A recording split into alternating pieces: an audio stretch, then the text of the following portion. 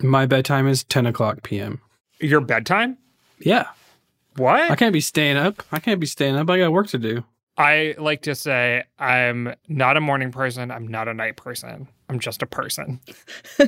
You just sleep all the time. No, I'm just awake all the time.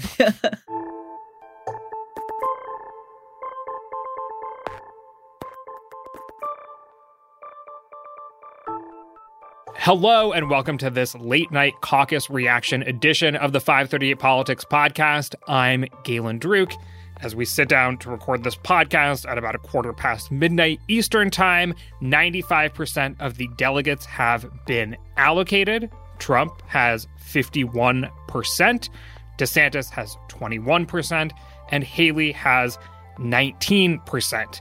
Now, we could get to this later in the show, but for the record, we'll just say that 538's averages going into the night showed Trump with 53%, Haley with 19%, and DeSantis with 16%, Ramaswamy with 6%, and what he does ultimately have is 7%. So, my friend, Elliot Morris, how are you feeling? How are you feeling about how the polls did tonight? Yeah, Galen, sometimes it's just good to be right. I mean, look, we're just averaging the data. We can't take, the credit for the actual measurement on behalf of the pollsters, but yeah, it definitely beats being wrong.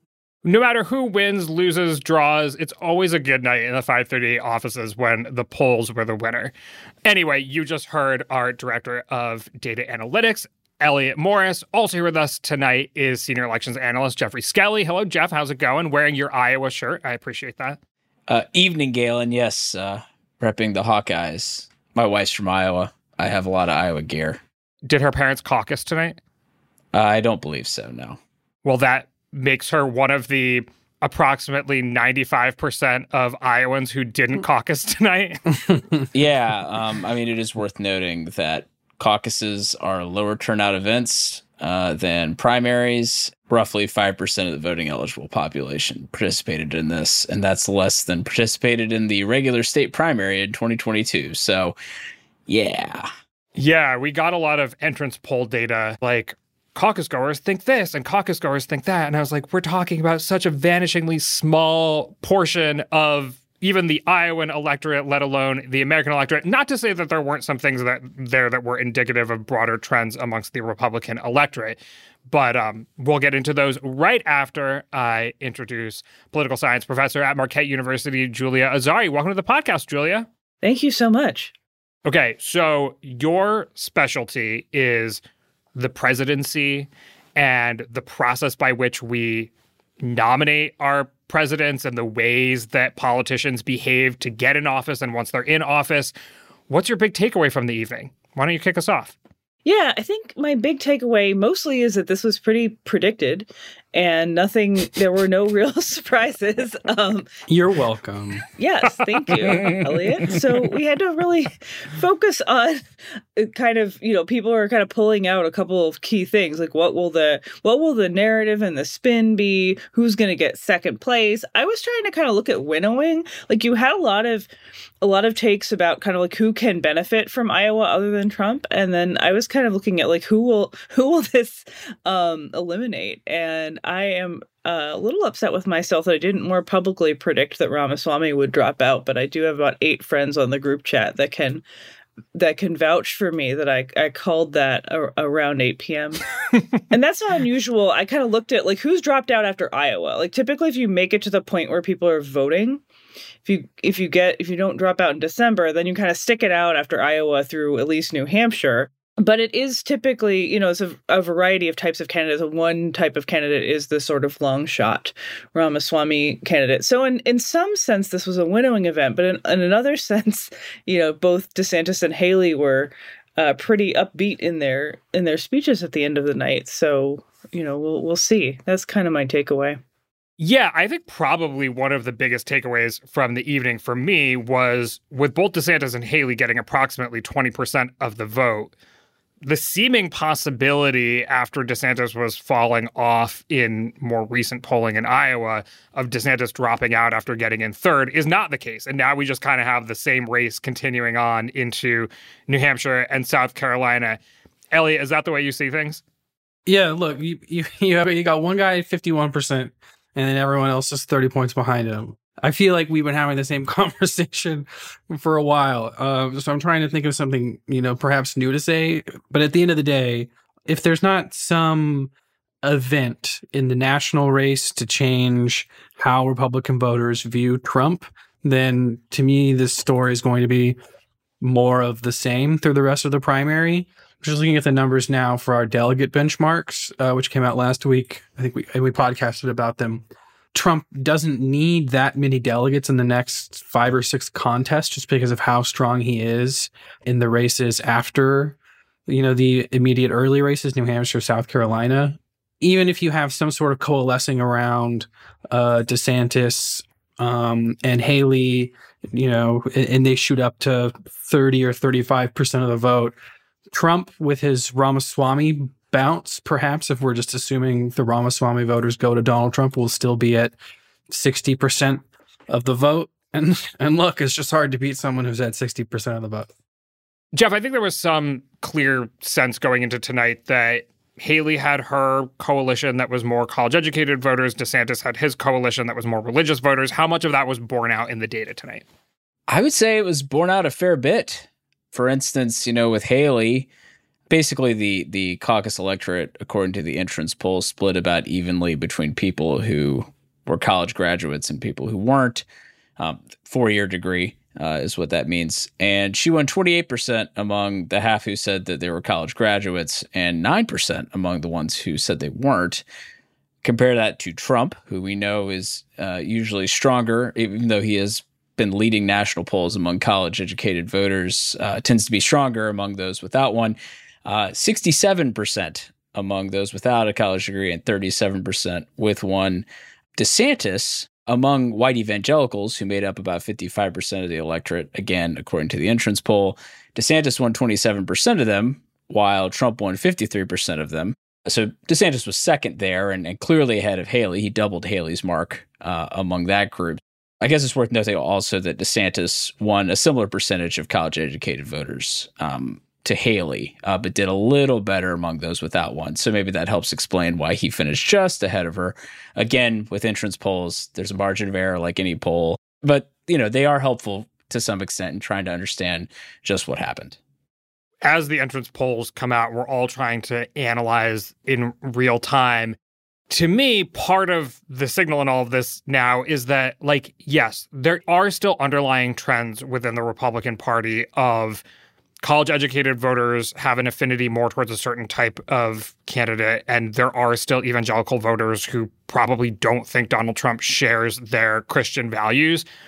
But, the real signal here is Trump is winning across basically every single demographic in the Republican Party.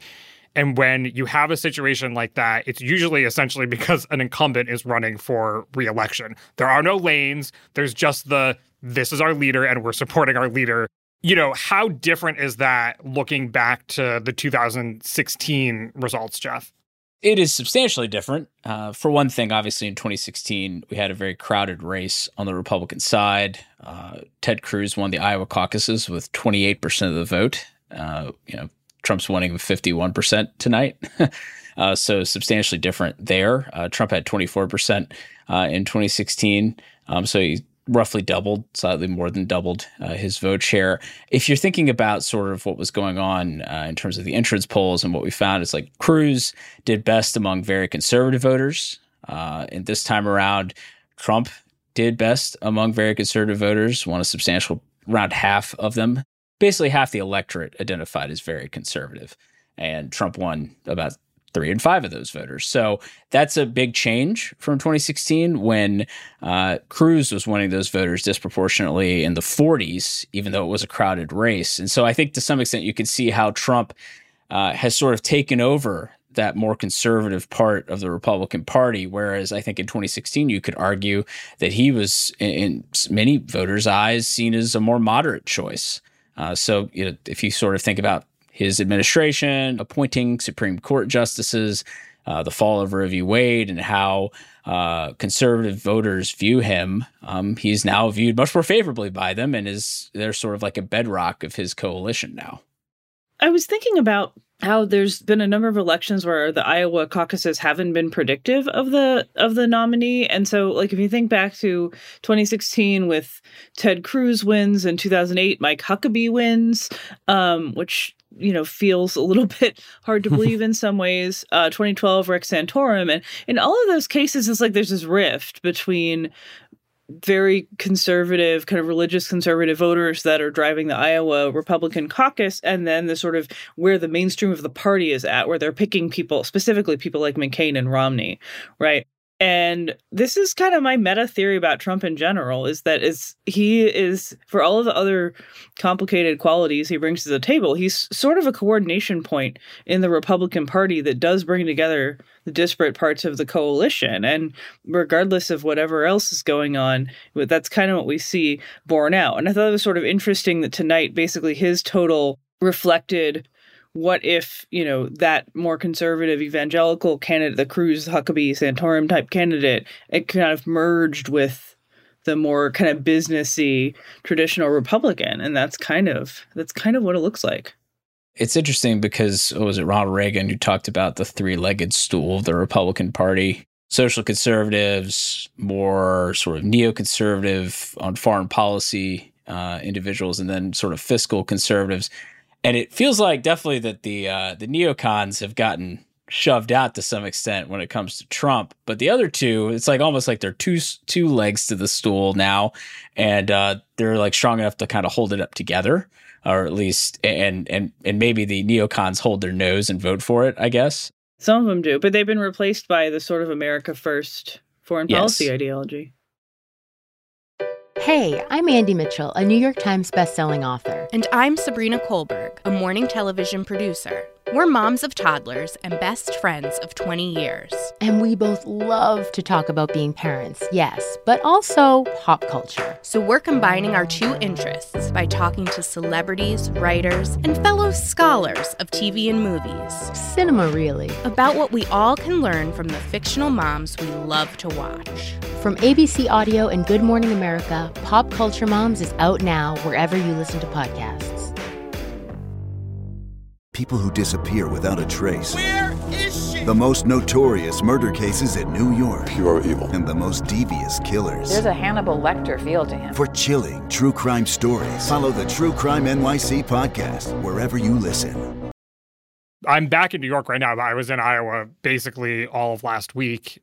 I talked to plenty of different voters. I mean, honestly, in Iowa, when you talk to a lot of people amongst the general public who are not at campaign rallies, you quickly realize how weird caucusing is and how the vast majority of Iowans do not participate in it. If you think you're going to go hang out some like mall or, you know, downtown area, which, by the way, no one's out walking around downtown areas in negative 20-degree weather anyway, and just find people who are going to caucus, you're wrong, because you just encounter lots of people who say, no, I don't caucus, I never have. And so, like, once again, this is a very weird thing that we do in America, which is not only that we start with Iowa, but we start with an electorate in Iowa that represents like somewhere between, you know, like the highest turnout you'll get in one of these when both sides are competitive is like 16% turnout amongst eligible voters. Okay.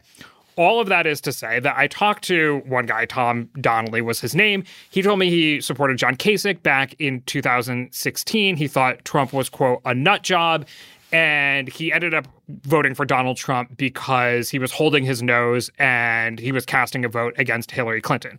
Fast forward 8 years, he was super enthusiastic about Donald Trump. He thought he had done a great job as president. He thought he was being unfairly persecuted in the different cases that have been brought against him, and thinks that Trump would be a great president, was a great president, would be a great president again. And it's just sort of like the evolution of how the anti-Trump, never-Trump folks, you know, somebody who once supported John Kasich, who was the most moderate person running in 2016, is now happily behind Trump. I mean, he's an example, a more moderate example of that happening. He lives in Des Moines, Iowa, so a more sort of like urban college-educated part of the electorate. There was actually recently an article in the New York Times describing exactly this, which is that lots of college-educated Republicans have found their way back to Trump. But there are also examples of that in amongst the evangelical sectors of Iowa as well. And so it really is just a story of Trump's ultimate like strength and sway. And here's a question that I had throughout the evening. If you go back a year in our national polling average, you see in January of 2023, Trump was only leading DeSantis by 9 points. That was at Trump's worst point in time. And I think if you even go back a little bit before that, our average doesn't go back before that, at least publicly available average. But there was a moment in time where things were quite close and DeSantis in some polls was beating Trump nationally. Was it like preordained in some ways that once things got competitive, this would happen? And if not, what is the chain of events that brought us to this moment? I mean, I don't think it was preordained. It's funny. DeSantis himself has said something along the lines of, if there were one thing he could have changed about this campaign, it's that Trump wouldn't have been indicted, indicted repeatedly. It served as a bit of a rallying point to Trump, and it did not damage him notably in the polls. I think Elliott's done some analysis on that he could probably add more to, but I wouldn't say it's just that. I just think it's probably a combination of Trump and his continued appeal among Republicans. The fact that DeSantis was a name that a lot of Republicans had heard of, but they didn't actually know him that well. So once he became, especially because he waited until May to formally declare, perhaps he wasn't returning fire on Trump and Trump was training his fire on DeSantis. And so that helped define DeSantis. Again, a lot of this is like speculative, of course. But DeSantis, his numbers, basically he was strongest before he got into the race by some measure. So some of it is maybe hard to nail down, but I can't imagine that giving opportunities for Republican candidates to not criticize Trump over things like the indictments and to sort of implicitly support Trump or explicitly support Trump during that, when you're trying to overtake Trump, to make a case against Trump, even if it's implicit and not explicit, it's kind of hard to do that if you find yourself continuing to have to support him because you're worried about the Republican base getting angry at you if you're not sort of supporting Trump's position. I think there's some level of him, of all the candidates, really being forced to shoot themselves in the foot in this regard, with Trump's indictments, forcing them to sort of support their party leader. The story of the DeSantis campaign gets told as some guy who couldn't impress a crowd or had a weird smile or didn't really know how to relate to people. And, maybe that's true. And, anecdotally, it doesn't seem like he's the most likable guy, to use some old bad terminology from the 2020 campaign. And maybe that's true. But we also just know from our historical study of the primary polls, there's a correlation between how well known you are and your favorability. And usually it's negative. As someone gets better known, at least in the recent history of presidential primary polls, they tend to become less popular, not more popular. So I think there's a bit of us reading too much into DeSantis's personality weaknesses, maybe let's call them, and more just you're kind of fundamentally sort of set up to fail, or if not fail, to lose ground. When you're entering the race as a popular guy who's popular among the very small group of people who already know you. The other people who come to know you probably aren't going to arrive at the same popular outlook as the people who already do. Yeah, I mean, I think it again kind of goes back to the coalition issue. This is my theory of DeSantis, and I agree with Elliott that there's a little bit of an overemphasis on personality characteristics. But in a lot of ways, DeSantis, I think, fits in with this sort of story that's also 2019 and Kamala Harris and 2015 and Scott Walker, where you have this candidate who seems like the obvious candidate who has all the right traits. And then it turns out that they sort of poke at this unarticulated problem or cleavage in the party. And in DeSantis's case, it's the culture war stuff. And so he goes after the culture war stuff in a way that's it goes after Disney. So instead of bringing together, business and evangelical interests, it's let's find a place where they're at odds and emphasize that. That is not how you bring a coalition together. And I think there's a lot of discomfort even within the Republican coalition around this sort of really hardline culture war stuff. And Trump is very, I don't know if it's deliberately strategic or he just has these kinds of instincts or what's going on there, but he kind of talks around some of that stuff in ways that I think makes it a little ambiguous, and therefore everybody can read what they want to read into what he says. And DeSantis has not been ambiguous and has really pursued this kind of stuff. And I just think that wasn't the kind of winner in the Republican coalition that he thought it was going to be. And DeSantis happened to be kind of the closest rival. It's possible we could be telling this story about any one of the other candidates, but DeSantis was the one that seemed like the most obvious alternative. I will say that one of the difficulties for DeSantis is that he has sort of tried to be Trumpy in terms of his instincts, but a bit more policy-driven, very focused on the issue of the day in a certain way. You know, at the end of the day, I think his greatest challenge, because he still has very good favorability numbers, basically second only to Trump among Republican voters. His problem is that why go to DeSantis when you have the genuine article there to vote for? And this maybe brings us to a fundamental thing, which is that even in the caucus entrance poll tonight, 2/3 of Republican voters thought that Biden did not win legitimately in 2020.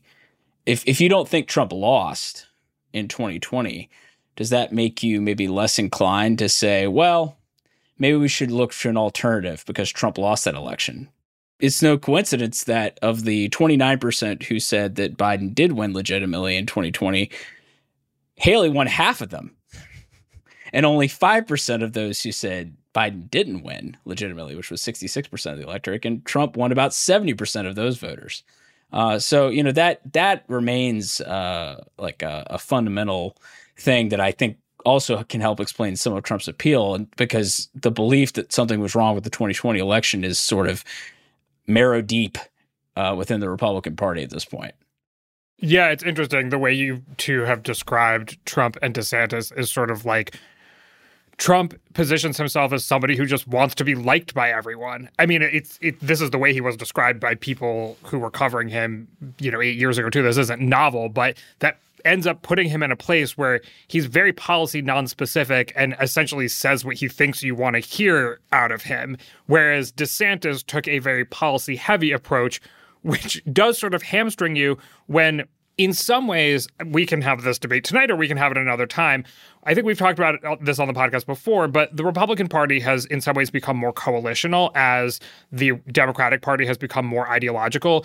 We used to think of those two things as reversed. Like we had the three-legged stool of Reaganism, the conservative ideology that accompanied the three legs of the stool was very important. Meanwhile, Democrats had to piece together some like white working class voters with voters of color and also this like yuppie crowd in cities. And you sort of had to devise a like Clinton or Obama style, like, hey, I'm inspirational. You like me. I'm young, like cultural appeal to people, maybe more than ideological appeal. Whereas Trump is now seemingly more of a coalitional leader, and Democrats are looking for somebody who is like ideologically pure and really beating themselves up over fights about immigration and foreign policy and race and things that make life difficult, I think, in some ways for Democrats today.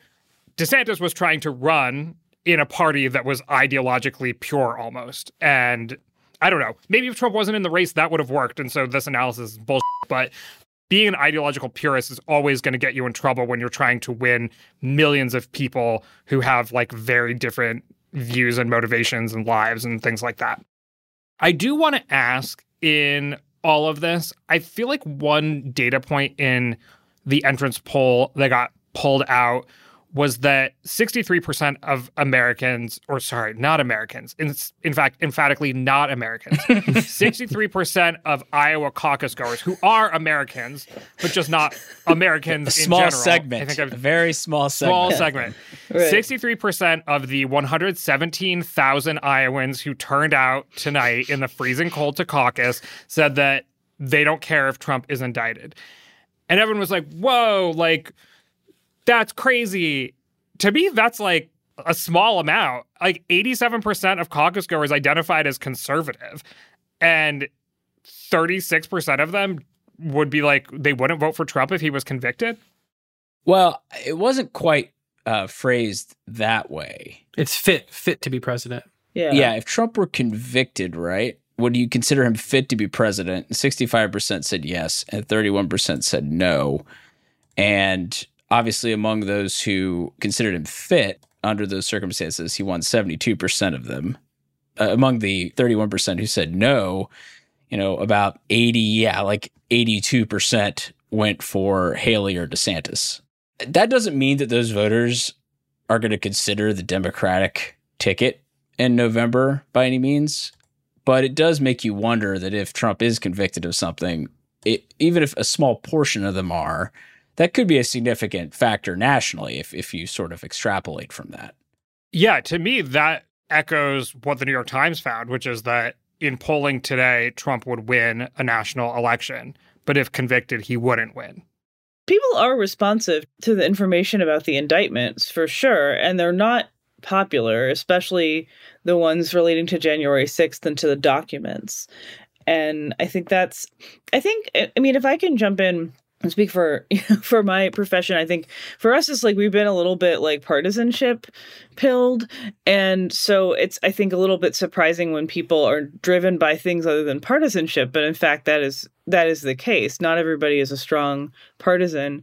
And that's, I think you sort of see that bear out. But also to the point I think Galen raised earlier, even if it's not a large segment, in a close election, everything matters. And so we could be looking at some pretty significant block of voters. Yeah, so maybe these 32% or whatever it is of Republicans who say Trump wouldn't be fit to be president if he were convicted, maybe 80% of them still vote for him. But that's a large enough percentage to probably throw an election that's decided by 10 or 40,000 votes or whatever it might be. But on balance, I think we can probably say pretty safely based on the data that it doesn't help you. We don't know how much it doesn't help you, but it probably doesn't help you to be convicted of a crime. To your point about partisanship, Julia, I'm full on as much as we say partisanship, a lot of Americans are just not fully read into what the parties are all about, don't want to talk about politics, find it distasteful, aren't your A to Z sort of Democrat on the issues or A to Z Republican on the issues. But I will say that in these entrance polls, electability is not very important to people. 41% of caucus goers said the most important aspect of a candidate, a nominee, is that they share my values. 12% has the right temperament, so, in the basement. 31% is fights for people like me. And I will say of the 31%, 81% went to Trump, a huge margin. And then 14% said can defeat Joe Biden. If this were the Democratic primary in 2020, it would have been 60% say can defeat Donald Trump. 20% say, fights for people like me. 20% says has the right temperament or something like that. Higher, you know what I mean? If not higher for the electability. Yeah, I hear what you're saying. But that was also an artifact of the specific circumstances of that election. Democrats weren't like that before. It was sort of a 2016 specific response. The trauma of 2016. The trauma, exactly. So I think, I don't have all the data in front of me, but that's sort of my understanding. There's a nice graph of a YouGov poll that shows the sort of electability versus shares my values going back a couple cycles, and Democrats sort of flip primary voters. It's a poll of primary voters on the electability question. And you can really see that coming out of the surprise 2016 result, and it's very specific narrative about what happened in 2016. It's also worth noting, sort of in the context of people being asked to choose one of four things that were most important to them in terms of candidate quality. Even if more people picked can defeat Joe Biden, we've seen in poll after poll that plenty of Republicans think that Donald Trump is the most electable Republican. And again, if 2/3 of your voters think that Biden didn't win legitimately and Trump did win, you don't think you don't view Trump as a losing candidate, right? So I think that can tie back into it, and just the general view among Republicans that Trump is an electable candidate. You won't hear that from all of them, obviously, but in a lot of polls, if voters are asked which candidate is sort of the most electable, who has the best shot of beating Biden, they say Trump. Now, some of that is Trump leads in all those polls, and so people are answering the candidate that they're supporting. But at the same time, I it's still noteworthy that they say that across the board. I think it sort of gets to the point that electability or agrees with me on the issues kind of dichotomy. A lot of voters kind of view them as, joined, like they don't separate them out in terms of how they think about things. So I think that's worth noting. Right. Like, oh, somebody who's going to secure the border and make America prosperous, that seems like somebody who would win an election. So great. Yes, that person shares my values and is electable. And I'll say that, for people who think that Trump is electable, Elliot crunched the numbers earlier today. And yes, Haley is correct. She, in this hypothetical polling, leads by more than Trump, but it's by like 1 point, not like 16 points. I think she leads by on average 3 points over Biden, and Trump leads by on average 2 points over Biden. She also has better favorability ratings, which would seem to affirm the polling average horse race numbers too. Like her unfavorable rating is like +5, +6 or something, and Trump is +10 and DeSantis is +15 or +20 unfavorable. So I think she's onto something, but maybe like more of the point. If the Republican Party did care about electability, and they were processing that information rationally, then she would probably be doing better. Okay, last question here. How much longer are we covering this primary based on tonight's results? Because I think some of us were ready to be like, it'll be over after New Hampshire. And I know everyone thinks that it's spiritually over, psychically over, but materially over as far as like, all right, we get to call him the presumptive nominee in the media, and we start covering the general election. I like primaries. I think it might make me unpopular, but I think party fights are great, intra-party fights. Sometimes you get real policy disagreements, which advance policy conversations, which is probably good. And also delegate allocation is pretty cool from a nerdy point of view. Modeling that sort of thing gives you something to track over time. And it's an event that sort of unfolds over the course of weeks or months. But I don't think you should not cover a presidential primary just because you are 99.9% sure that eventually someone is going to win, because the content of the primary battle can be really important.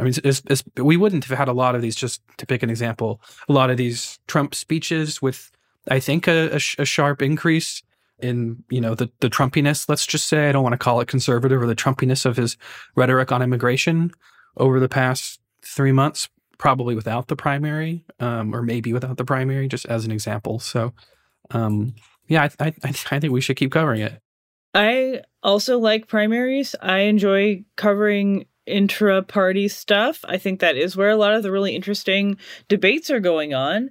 But I'm sort of thinking that this one will be likely very substantially over by Super Tuesday, except also around then we're going to start having some more information about these trials. And this is really, I think this is like the crucial thing about this whole primary process. In some ways, it feels very normal and like what you would expect of like an unpopular incumbent president, or a president in this sort of situation where they're running, like if Jimmy Carter had run in 84 or something, where they have a lot of advantages, but they also have some detractors.